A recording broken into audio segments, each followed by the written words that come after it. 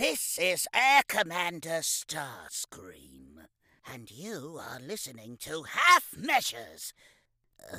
Half Measures? Sounds like Megatron's battle strategy.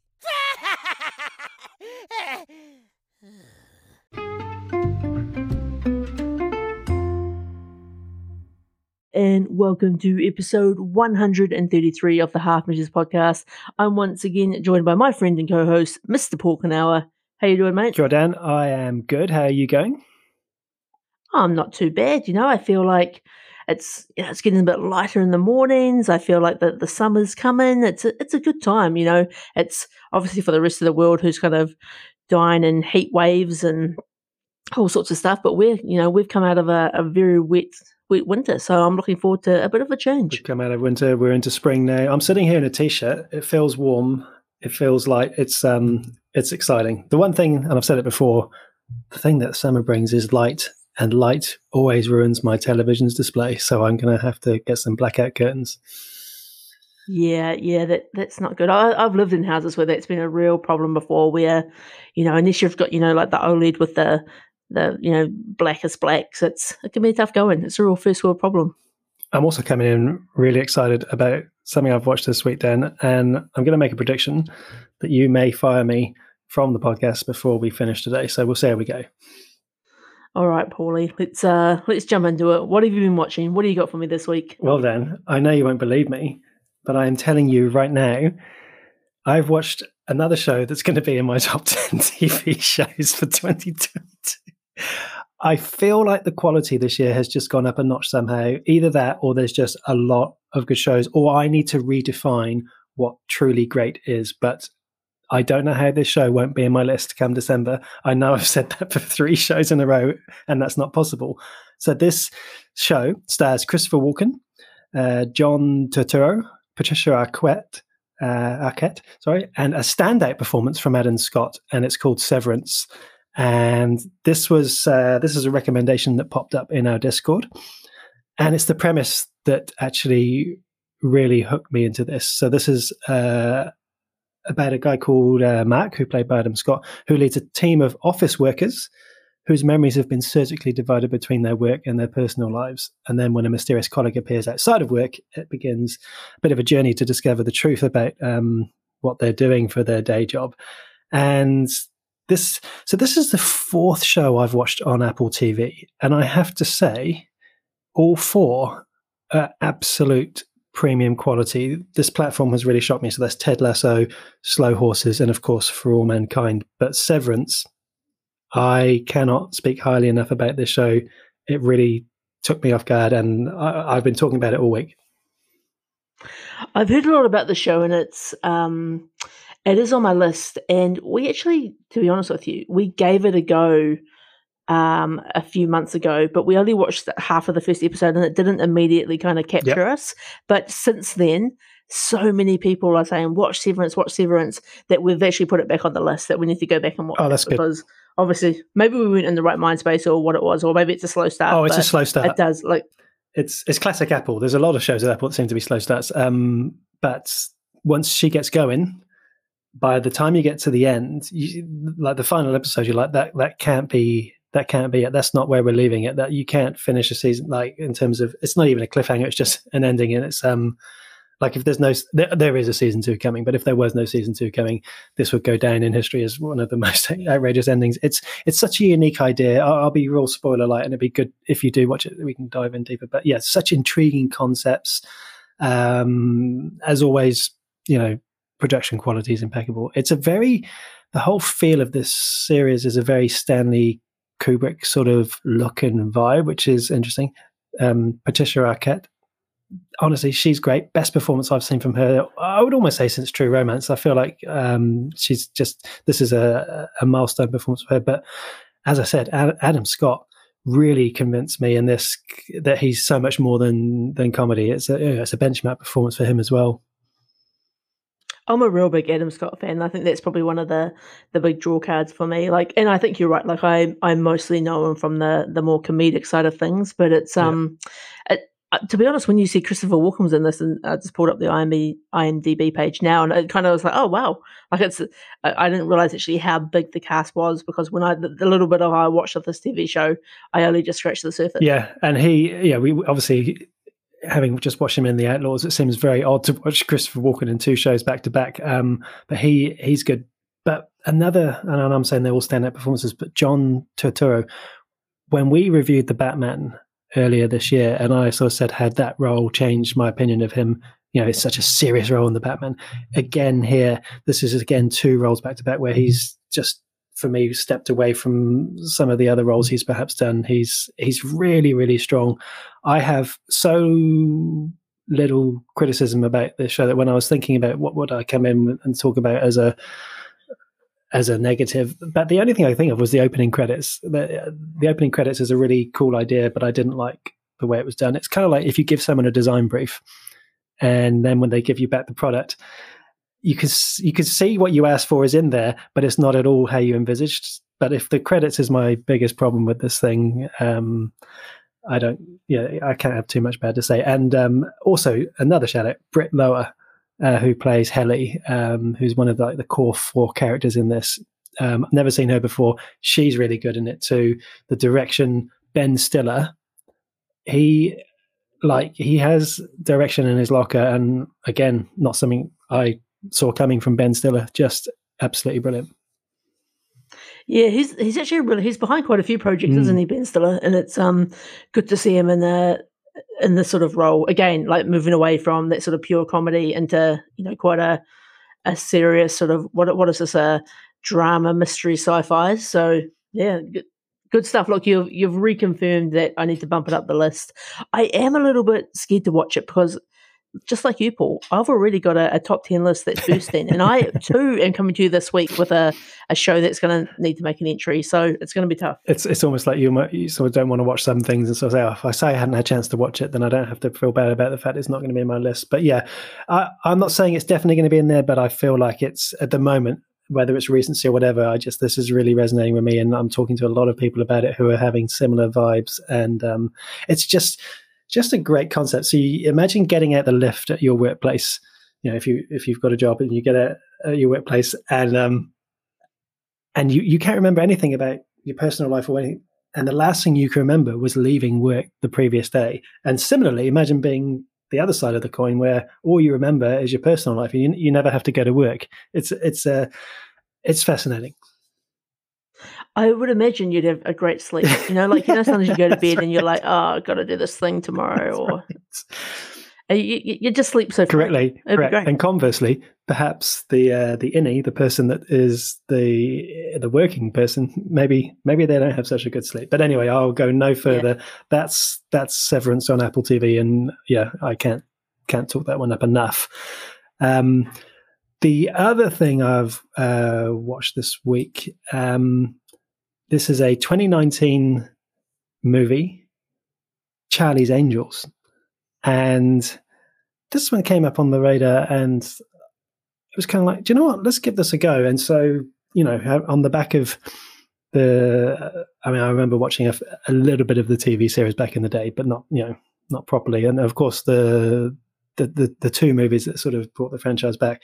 I'd heard so much negative press about Charlie's Angels that it was, and it kind of fell into that same, the bad press that Ghostbusters Afterlife got, and the bad press that Ocean's 8 got. And I kind of sensed a bit of a trend and a bit of a pattern as to where that criticism was coming and being directed towards. And so I thought, it's sitting at 4.9 out of 10 on IMDb with really bad reviews. I'm going to give it a go. It's not going to be remembered as a timeless classic, right? But as you would say, I had a really good time watching it, and really sort of Saturday night popcorn, bit of fun. There was a lot about this movie I really, really enjoyed. I think that's always the thing with these types of movies, isn't it? And I think the reason they get so harshly judged is because, Charlie's Angels has been rebooted more times than, your mum's old computer. It's... I was wondering where you were going. It's just like I don't know where I was going either. it's kind of just, it's, like we've had so many sort of hot takes on the movie and people are constantly kind of judging it for, how true it is to the source material, whether it does anything new. And I think sometimes, like, in my mind, when you were talking about this movie, it reminded me of how much I enjoyed the modern day Baywatch movie with The Rock. And like, is it a good movie? No, not really. But did I have a great time? Yes, I did. Yeah. And I think that's all that kind of matters. And I think sometimes with a movie like this too, not only is it fun, like you're kind of like, I presume you probably watch this with your kids. You're probably reintroducing like another generation into this genre. It's exactly how you put it. It's like, is it a great movie? No. Did I have a good time? Yes. It's. I think it is doing something with the genre. I think it's true to the spirit of what it's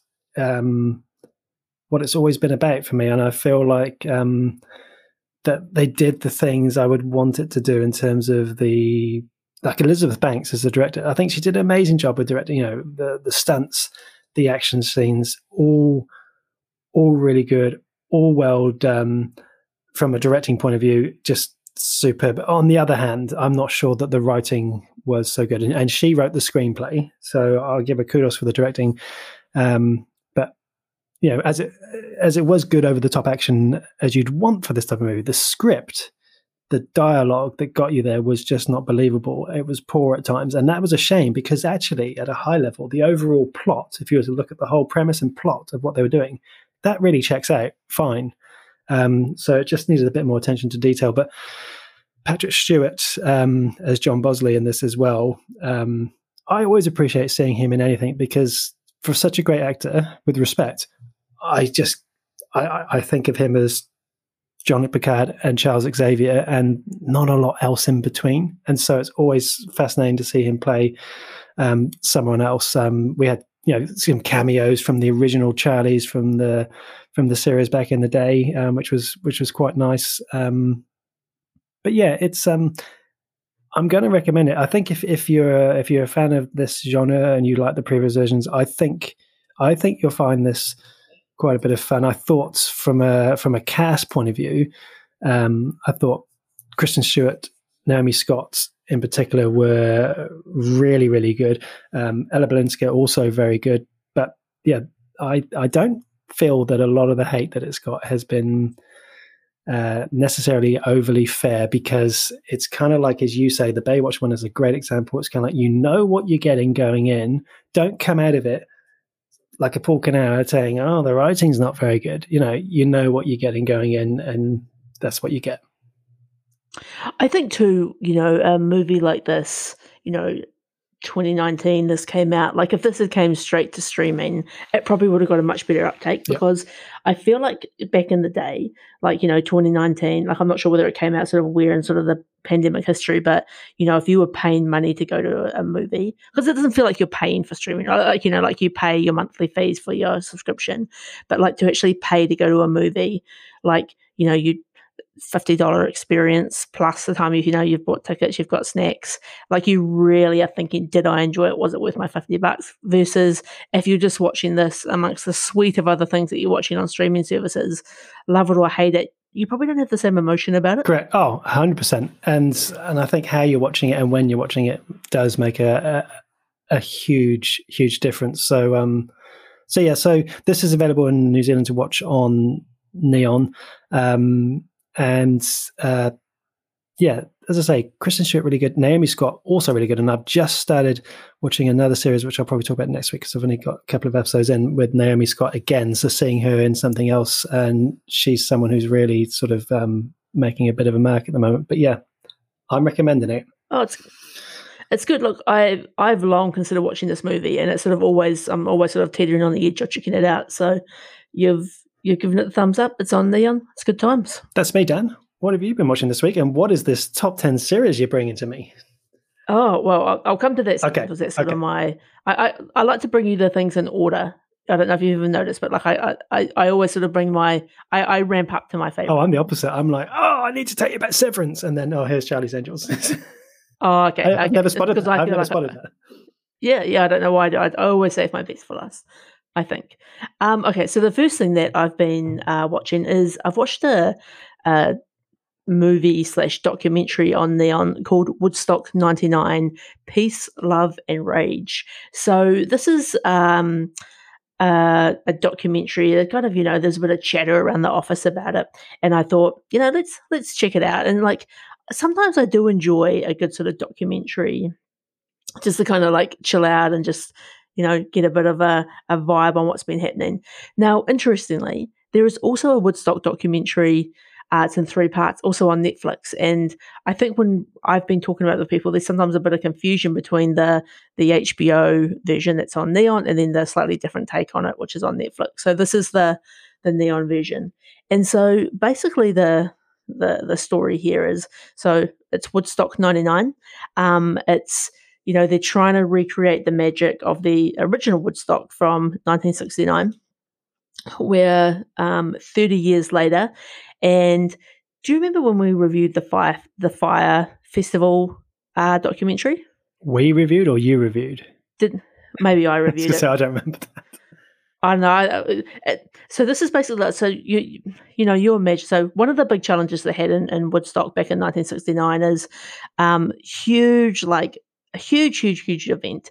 There was all sorts of like chaos and rain and mud, and then like it wasn't really like a fenced event, or it was. People broke the fences, people were getting in for free.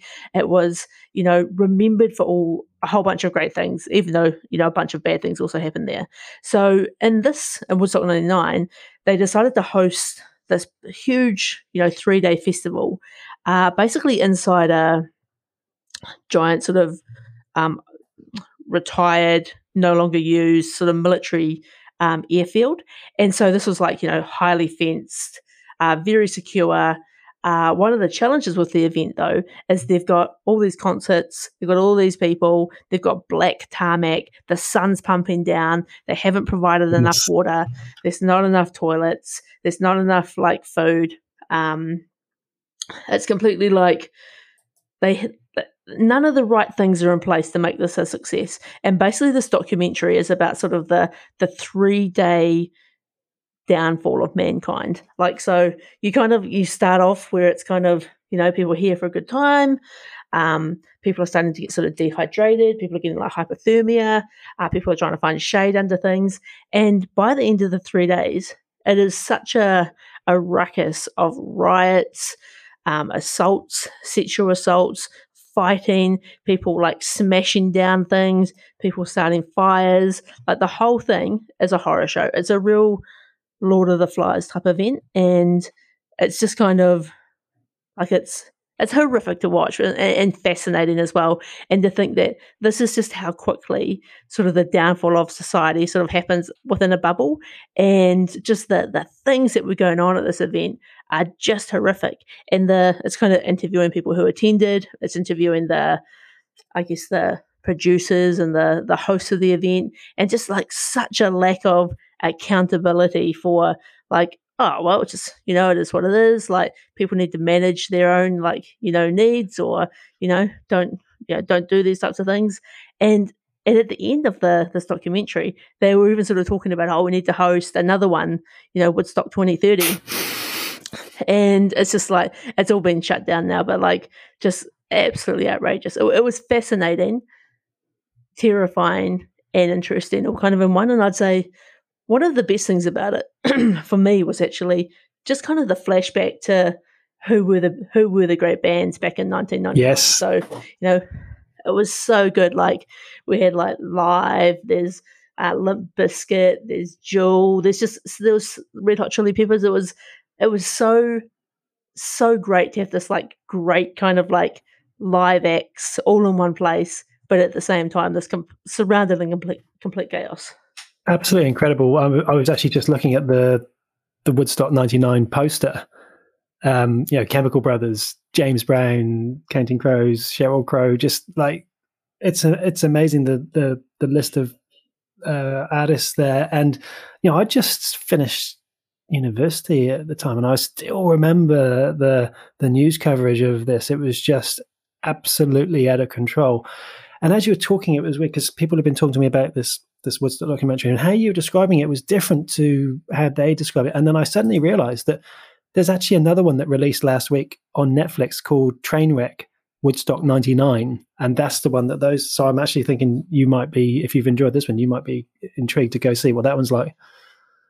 Yeah, and that's what I was saying at the start. Oh, was I it? think there's So there's people I think who are kind of like mixed up between the two. And that's the one. Right.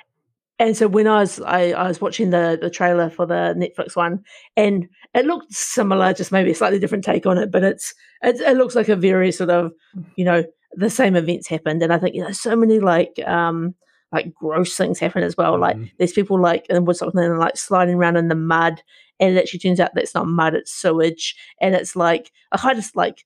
Like, how do you not know that? Like, there's portaloos everywhere. So horrific, and just near the very end of the festival, I guess, like there's literally like fires burning. They're having to like pause the music, like Limp Bizkit's playing. They're having to like stop and ask people to like make way for the fire brigade, and just people are just turned into absolute animals. So it's kind of like a fascinating, disturbing,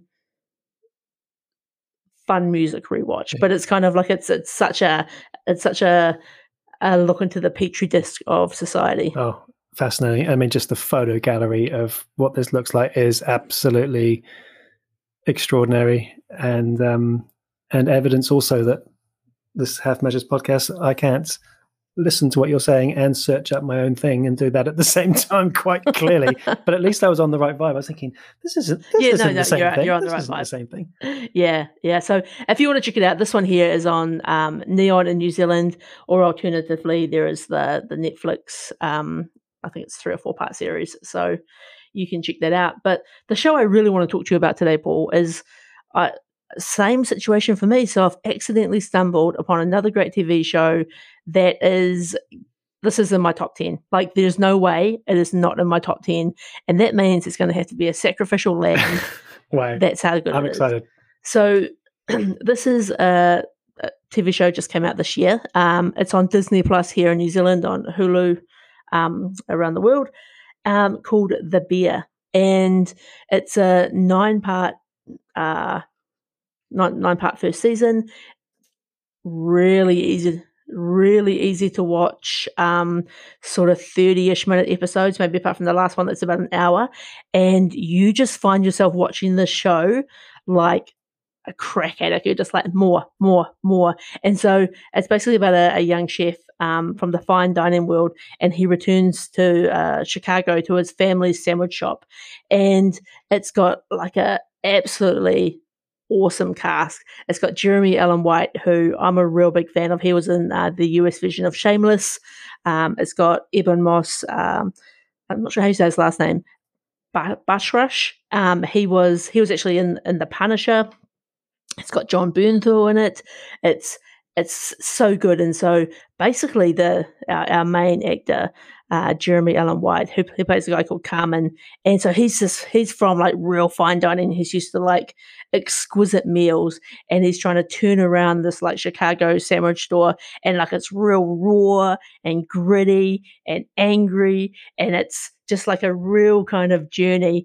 And it's honestly, it's one of and Samara's the same, it's one of the greatest TV shows we've watched this year. We just had so much fun watching it. This has to go on the list. It's as simple as that. Just the premise itself sounds so simplistic. A young chef from fine dining returns to Chicago to run his family sandwich shop. I mean, it's always the simplest of plots that sometimes can really give you the greatest television show. Ebon Moss-Bachrach, I remember him from Punisher, and just looking through, really great ratings. The vibe of it, the poster is great. What would you say? What would be if you like this, then you're going to like The Bear? Because there's some things I'm looking at here that remind me of other shows. But I'm curious as to what your pick is. I think if you like Shameless, you're definitely going to love this show, because this Shameless is also set in Chicago, and this very much feels like it's kind of a spin-off of that. I don't know whether I would. What else would I link it to currently?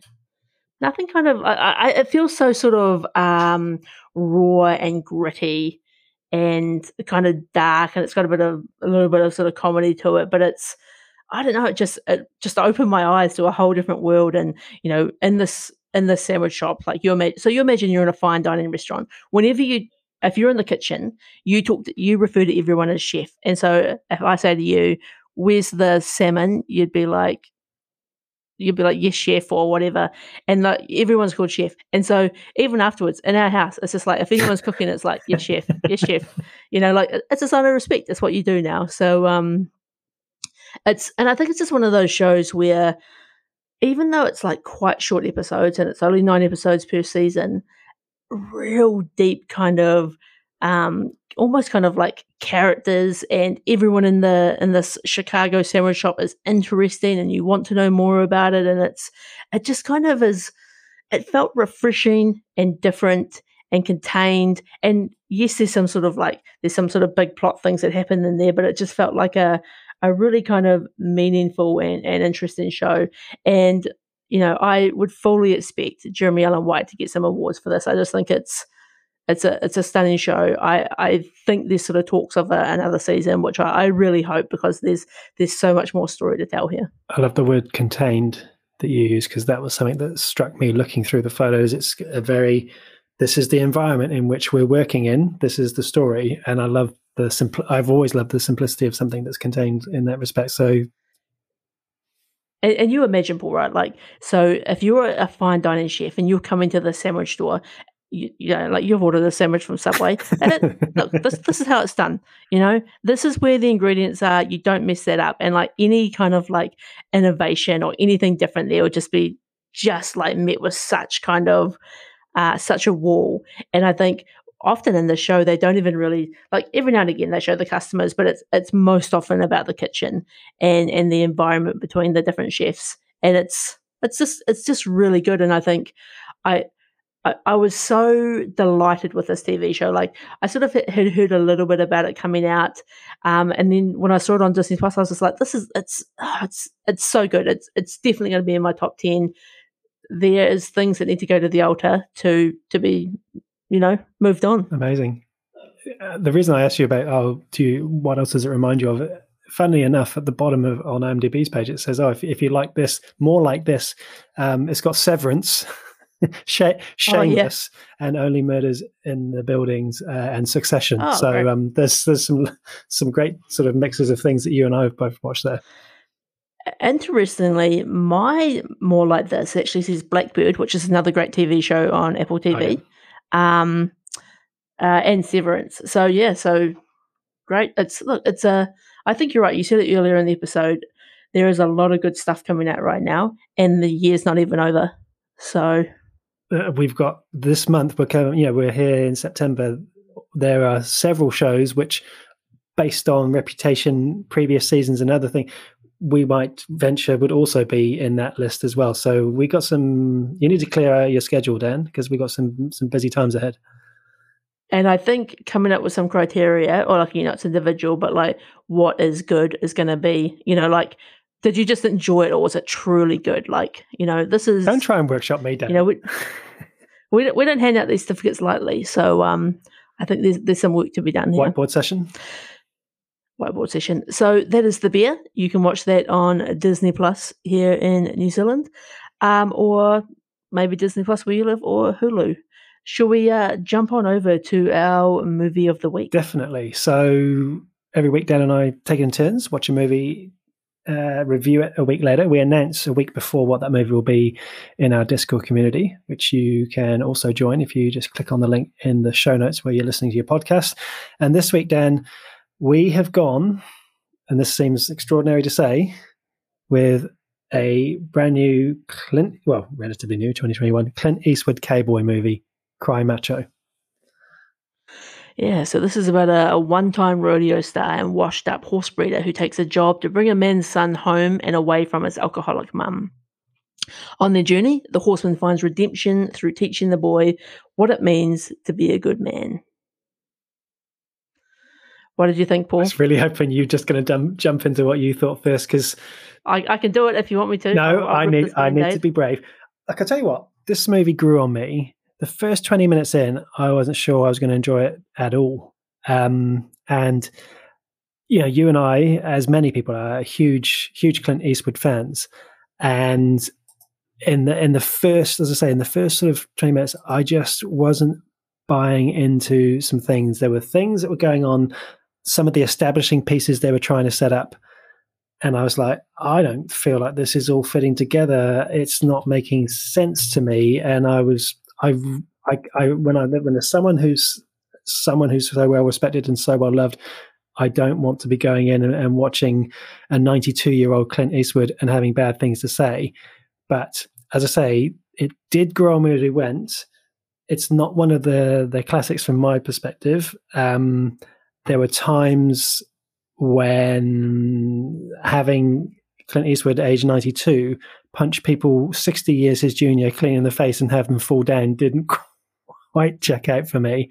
But directing it and starring it at age 92, extraordinary that Clint Eastwood is doing that. It's not a classic, though. I think this movie sucks. The black and white Dan. I love it. I'm with you in the sense that, like, I don't like to speak ill of Clint Eastwood. Like, I think he's got a lot of great movies. I think it's admirable the fact that he stars and directs this movie. I think the problem for me with this movie is I felt like it was just a story about not enough, and it didn't have enough kind of heart and soul in it for me. And I think I found it hard to resonate with Clint Eastwood's character kind of from the get-go. And I think as soon as he kind of like went on this journey, like there were some moments of like, obviously he's trying to teach this young boy, and he's trying to help him, but it just it kind of felt like, and I feel like this is probably going to get a little bit of backlash. You know how sometimes you watch a Western movie and it can kind of be a bit about nothing? Mm-hmm. I feel like this was kind of one of those movies, and I would kind of hate for this to be the last thing that we see from Clint Eastwood, because I think it's a big job to take on both the star and the director. And I don't even know if it was, I actually think it was just actually the story that didn't really resonate for me, because I can get behind Clint Eastwood being a grizzled old cowboy. I think, kind of even the movie title, Cry Macho, kind of like sparks some interest, and even the plot kind of sparks interest. But I just don't think it was a story that captured me. I was glad it was a relatively short movie at an hour 44, because if it had been any longer, I just don't know. It was a bit of a miss for me, and I didn't want it to be, but here we are. It's interesting because 2008 Gran Torino, I remember Clint Eastwood saying, I think this could be the last time you see me in front of the camera. And Gran Torino was absolutely top drawer, absolutely super movie. I've watched that movie a number of times. And then he still continued to direct, and then he was still in front of the camera with Trouble with the Curve and with The Mule, which we reviewed not that long ago. And The Mule was a solid movie and a solid performance. But the story is where I'm pointing the finger at the most, because from a directing point of view, I feel like he did nothing wrong. From an acting point of view, his voice gives out a few times. It's not quite there anymore, but I thought he was fine. It was the things that were happening, like you said, when he went on this mission. I didn't believe he would have just accepted that guy talking to the way he did at the start, or that he would just accept this mission from him, or that when he went on down into Mexico, that he would just walk into the boy's father's place just so obviously and blatantly. And there was just a lot of poor writing. Yeah, even having, I don't know how to say it, but having women 50 years his junior look at him like he was, maybe an option that they might consider. There was just things that were like, really, what's going on here? And it just didn't lend itself to any credibility. And like you, I was glad that it was relatively short. I'll be real harsh, since you're coming in hot as well. I thought the support cast across the board didn't really convince me. I'm sorry, and that didn't help it. That was a real big gap for me as well. And I think, even the young boy that was with him, and just sort of some of these like rooster scenes, and just the the bad guy thugs. Like it was the caliber wasn't there to go alongside Clint Eastwood, and I just feel like this shouldn't exist as a package. I don't think. I don't know why you would put yourself through this. Yeah, it's a bit of a shame. This it's probably right for somebody, but it just didn't tick any of the boxes for me. No, and I think it's doubly disappointing because a new Clint Eastwood movie in itself is exciting, but to see him, he was at some point in this movie back up on the horse. He's got the hat on for most of the movie. That's iconic in terms of when I think about some of my all-time favorite movies like the spaghetti western, The Good, the Bad, and the Ugly, all the way through Unforgiven. There's something special about Clint Eastwood with the hat again, and so I was excited about that. And now I'm thinking, I wish actually this isn't the final cowboy movie he does. And I'm just looking at his page, and as you might expect, there's nothing in the acting column that's ahead of this, and it's a shame.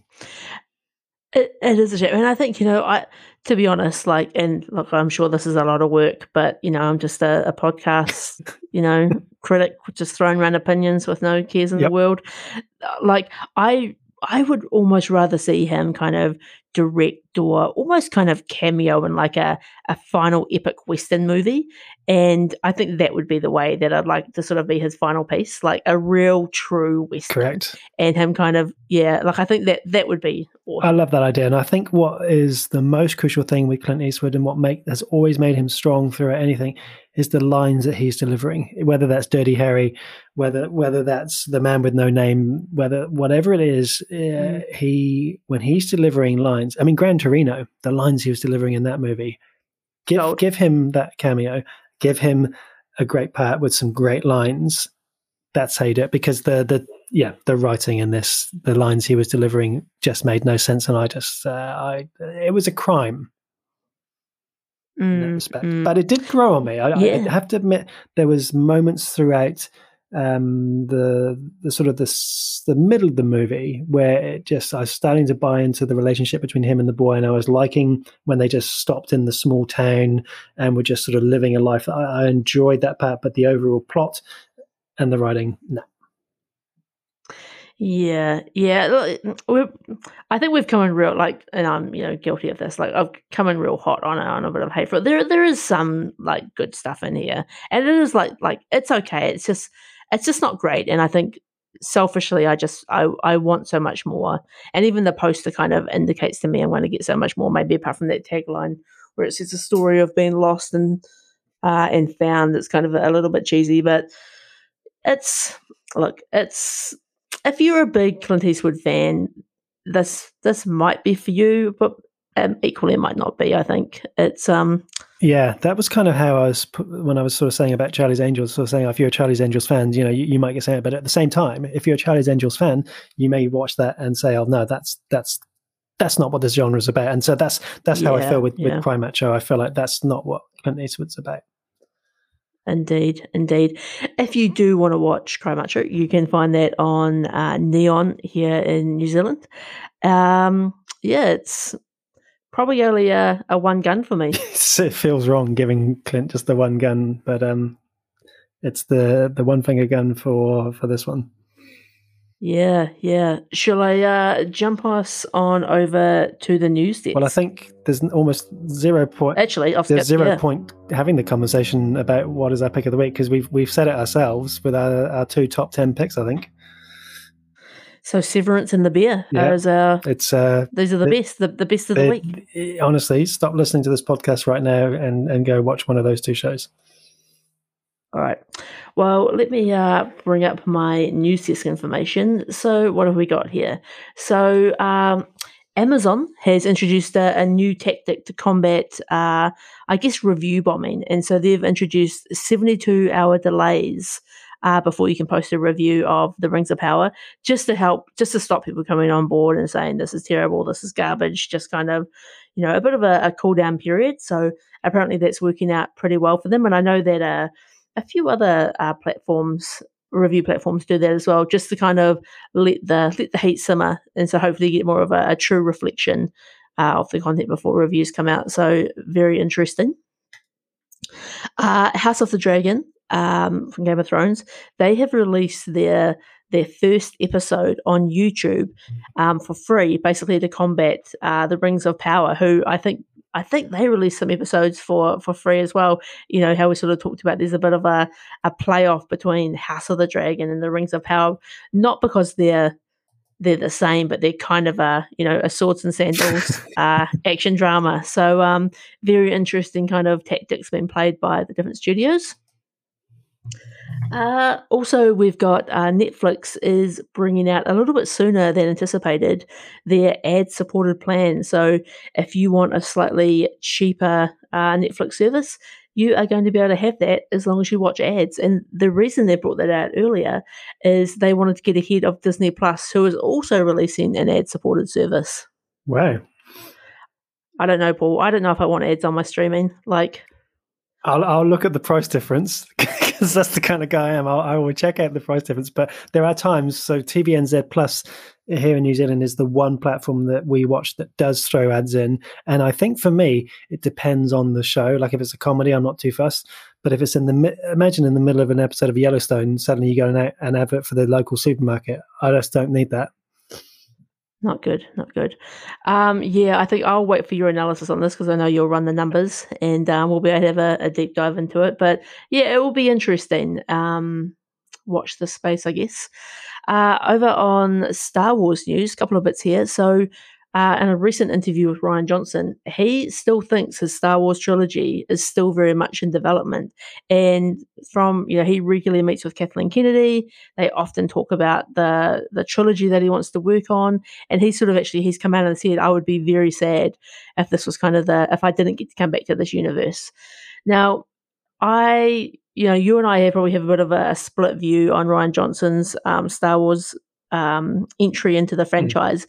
But I do think giving him his own trilogy, I would be interested in. I think an era was made mixing up those, directors in the final part of the Star Wars saga. But yeah, look, I'm still interested in what Rian Johnson could do with this series. I agree. I'm very interested and I would love to see it. But the other part of me, the protective part of me, the risk-adverse classic part of me, is almost like let's just not go there because I can already feel the backlash even before it's published. That it would get from the universe that I just don't need that energy. There's always that. There's so much like you were talking about with the Lord of the Rings. Having to shut down reviews. It's a risky play. It's like I feel he's a terrific director. I've loved pretty much everything he's done, but since The Last Jedi went down how it did. Do we want to risk opening up that? I don't know.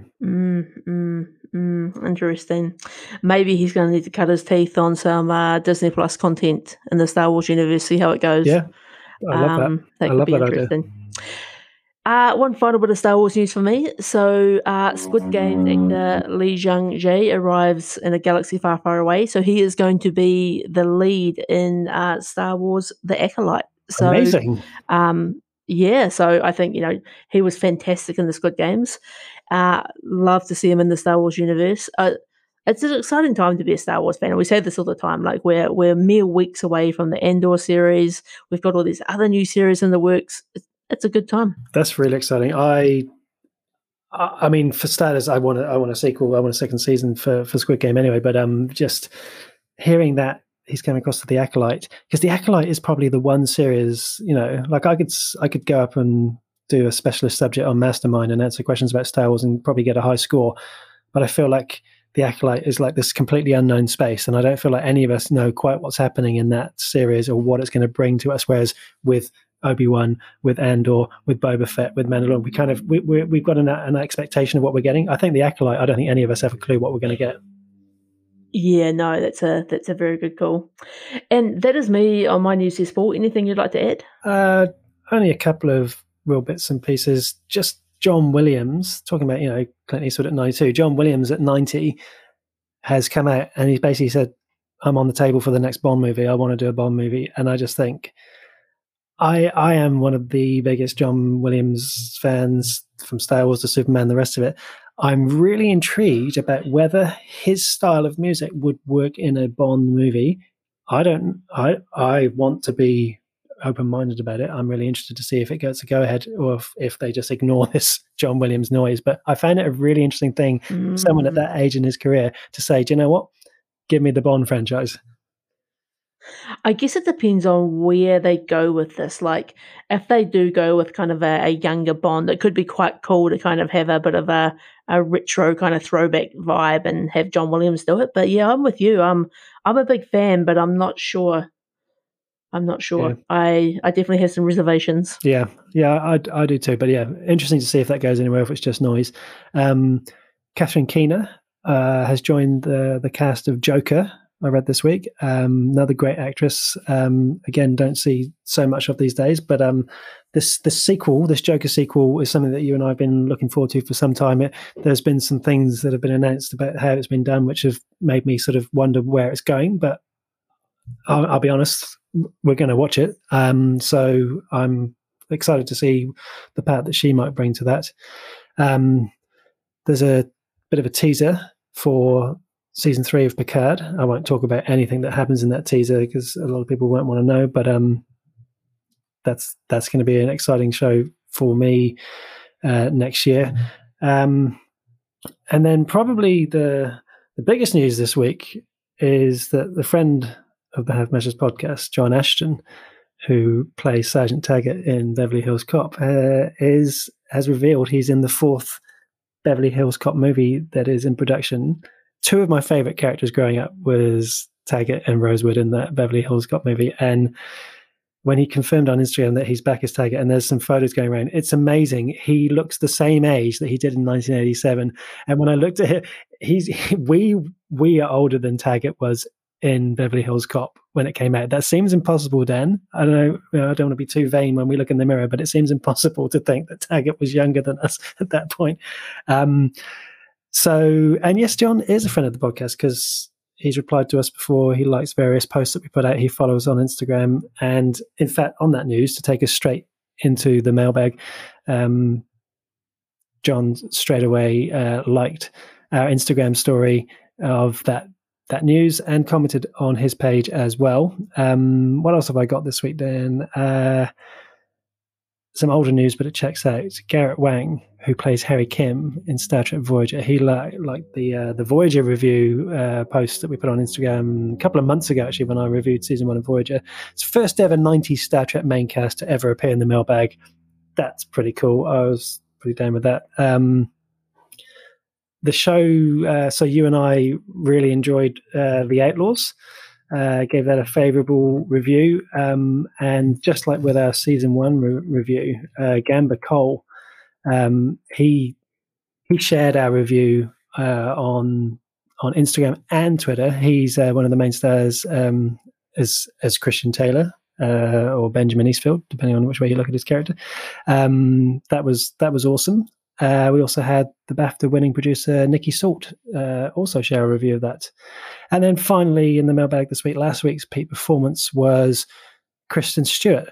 And funnily enough, we had a nomination for Charlie's Angels from Peter from Germany.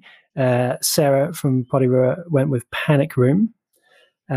Michael from North Carolina gave us a 3-2-1. Charlie's Angels, The Runaways, and number 1 for him was Adventureland. And Paddy from Time Traveling Tink Podcast gave us a 3-2-1 of Panic Room, Underwater, and Happiest Season. And one final piece of news I forgot. It's Star Trek Day on the end of the week. So come Friday in New Zealand time, which will be Thursday US time, it's the official Star Trek Day. So that's kind of like the equivalent of May the 4th, which is always exciting. What do you say for Star Trek Day? Like, you know how we say May the 4th be with you? Is there a saying? Well, there's no real saying. They've done it to coincide with First Contact Day, which, if you're familiar with the movie First Contact, but yeah, there's no, gotcha. I'll be honest, there's no sort of easy go-to. Not quite as cool. Well, Dan, that's not what I said. You're pretty, let's be really careful with what we're saying. It's just as cool. Okay, I guess depending on where you look at it. That is good. So that is the news and the melodies for the week. Shall we jump on over to our peak performance for this week? Let's go. So, like our movie of the week, we take it in turns each week to look back on the career of someone from the movie TV industry and say what's the best thing they've done. This week we're switching it up. Dan, you've brought us back to the director's chair, which is always a bit of fun. And in the director's chair this week, Michael Bay. What a director, Paul! Like he's known for the big explosions, the big bangs, and he's, despite his reviews of late are maybe a little bit more questionable, I do think he has some real classics. So I'm going to go with my honorable mention. I'm going to go with a movie that not a lot of people love, but I love it. I'm going with 2001's Pearl Harbor. This movie, 3 hours, 3 minutes long, started cast. We've got Ben Affleck, we've got Kate Beckinsale, we've got Josh Hartnett, it's Alec Baldwin, it's John Voight, Cuba Gooding Jr. Honestly, the list goes on. We're talking about an attack on Pearl Harbor. We've got, planes flying. It's honestly it's a ridiculous, over the top, over dramatized, fantastically good time. And this is one of those movies that I wouldn't say every year, but probably every 3 to 4 years I get the urge to watch Pearl Harbor, and I love every minute of it. It's just a great time. It's a part of World War II history that I always enjoy kind of watching, and I know it doesn't review well, and I know there's a lot of hate for it, but honorable mention for me. I love that. Yeah, it's good. It's a good one. But my peak performance for Michael Bay is I'm going with 1995's Bad Boys. I'm a big fan of the Bad Boys universe, despite the recent hate for Will Smith.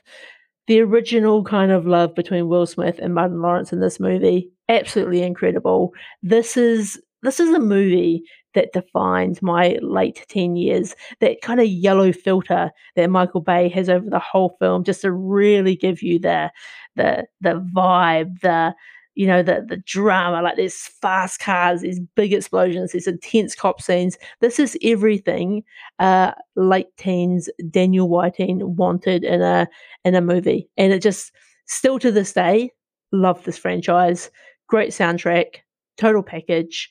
And I think at this point, Michael Bay could do no wrong. I think things have really gone a little bit downhill in the later years. But as I say, these are some great movies for me. And there's probably more I could have brought to the table. So I'm hoping you've got some of those in your list. Yeah, you're in that peak Michael Bay period, I think. And I think I have a little bit of a gift with some things when it comes to predicting. So on the weekend when my son plays football, I can pretty much always predict who's going to get the player of the day and who will get the honourable mention. I can always think, and I'm pretty close. And I had picked both of these for you. And I feel and I wish I'd written it down so I could prove it to you, because I knew you were going to go in this direction, and I love it.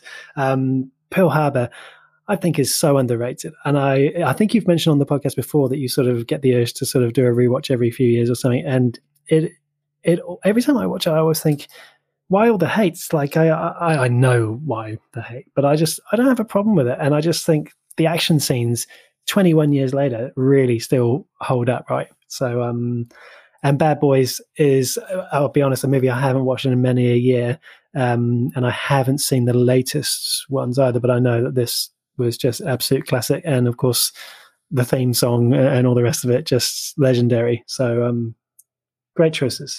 And it is kind of that, almost like that, that buddy cop type vibe where you've got a serious cop, you've got a cop that wants to kind of like retire, and it's just kind of that we see that in things like Lethal Weapon, and even like a bit of Beverly Hills Cop. Like there's something magical about the juxtaposition of two cops on different journeys. Yeah. Oh, really good analogy there with Beverly Hills Cop. I feel like that would be a real fun rewatch maybe as a trilogy. Who knows? I don't know, but certainly the original. I think so. As I say, I think you've got him, Michael Bay, in that peak sort of moment. We reviewed The Rock a couple of weeks ago, and again, that's right in that peak. My two movies, 2 years apart, and I think I've got him. I think I've got him just at the end, just before he went really over the top. We'll see how we go. My honourable mention is 2005's The Island, and this is a movie that also gets a lot of hate and maybe wasn't as successful as perhaps it was touted to be. But so this is the my goodness, I was going to say Obi-Wan Kenobi, Ewan McGregor, Scarlett Johansson movie, and futuristic sci-fi thriller. I feel like I love the premise. I love the idea of Obi-Wan having like an evil clone. I love this action-packed sort of. This was just before, as I say, he started to go totally over the top action, but great cast, great popcorn, great cinema experience. It just had a really good. It's a movie that, if we often talk about, if you were to throw something into the movie of the week as an old throwback, this is an old one that checks out for me, and it's for me, as I say, just at that period where I thought it was before he went off the rails a bit. So that's my honourable mention, The Island. And then just 2 years later, I'm going to do it, 2007's Transformers. And I do want to be really clear here that this is the 2007 movie, the first movie, and not any of the subsequent sequels to the franchise that he directed.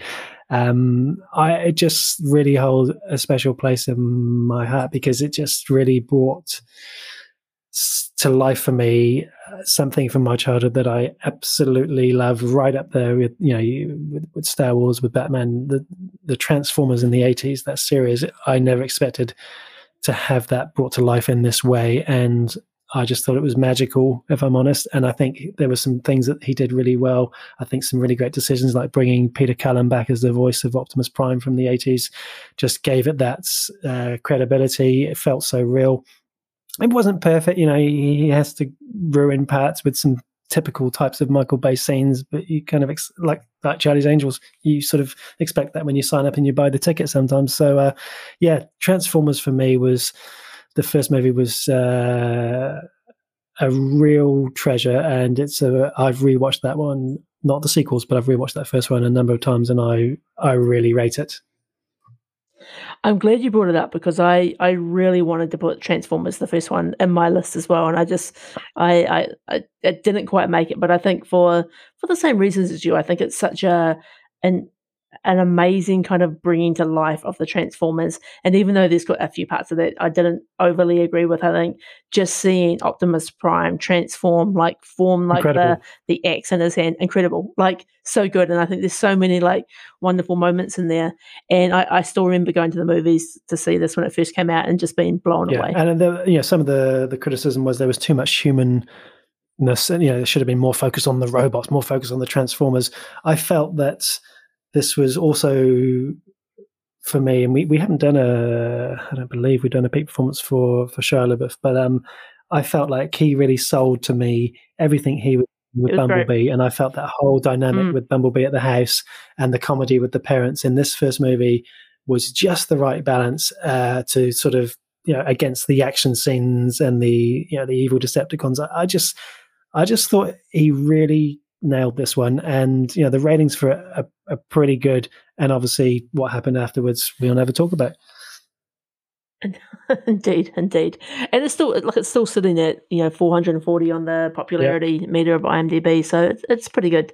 Those are good shouts, Paul. I think it was good to have a look through Michael Bay's back catalogue, and I'm sure there's many more explosions to come in our future. Yeah, I feel like when we go for our 90s rewatches on Movie of the Week, I feel like there's some movies of his, other movies, and I know we shouldn't talk about movies that haven't made the cut, but other movies like Armageddon, just classic 90s. Armageddon, again, Armageddon is definitely going to be in somebody's 3-2-1 next week. I think, again, just incredible soundtrack, incredible cast, there's a lot to love there, and I feel like it was a real era of sort of apocalypse type movies, and it came out at the right time. Yeah. Oh, it really did. So great call on bringing Michael Bay to the peak performance. I think sometimes when we bring in people that are perhaps less like Kristen Stewart, I think sometimes it can yield some really interesting results. And so I'm looking forward to hearing what we do, as you say, get in the mailbag next week. Indeed, indeed. Well, Paul, that probably brings us to the end of another episode of the Half Measures podcast. Does indeed. Thanks so much for listening. Like I said, let us know what your Michael Bay movie is. If you watch Cry Macho, if you're a big Clint Eastwood fan and you disagree with us, let us know. Or anything we've talked about, get in touch with us on Facebook, Twitter, Instagram, Pinterest, whatever your social media is, get in touch. Also, a very special shout out to our Patreon producers, Samara Whiting-King, Trisha Brady, and Diana Kanawa. We couldn't do it without you. If you too would like to become a Patreon producer of the show, then you can find those details in the show notes below. But until next week, everyone, adios.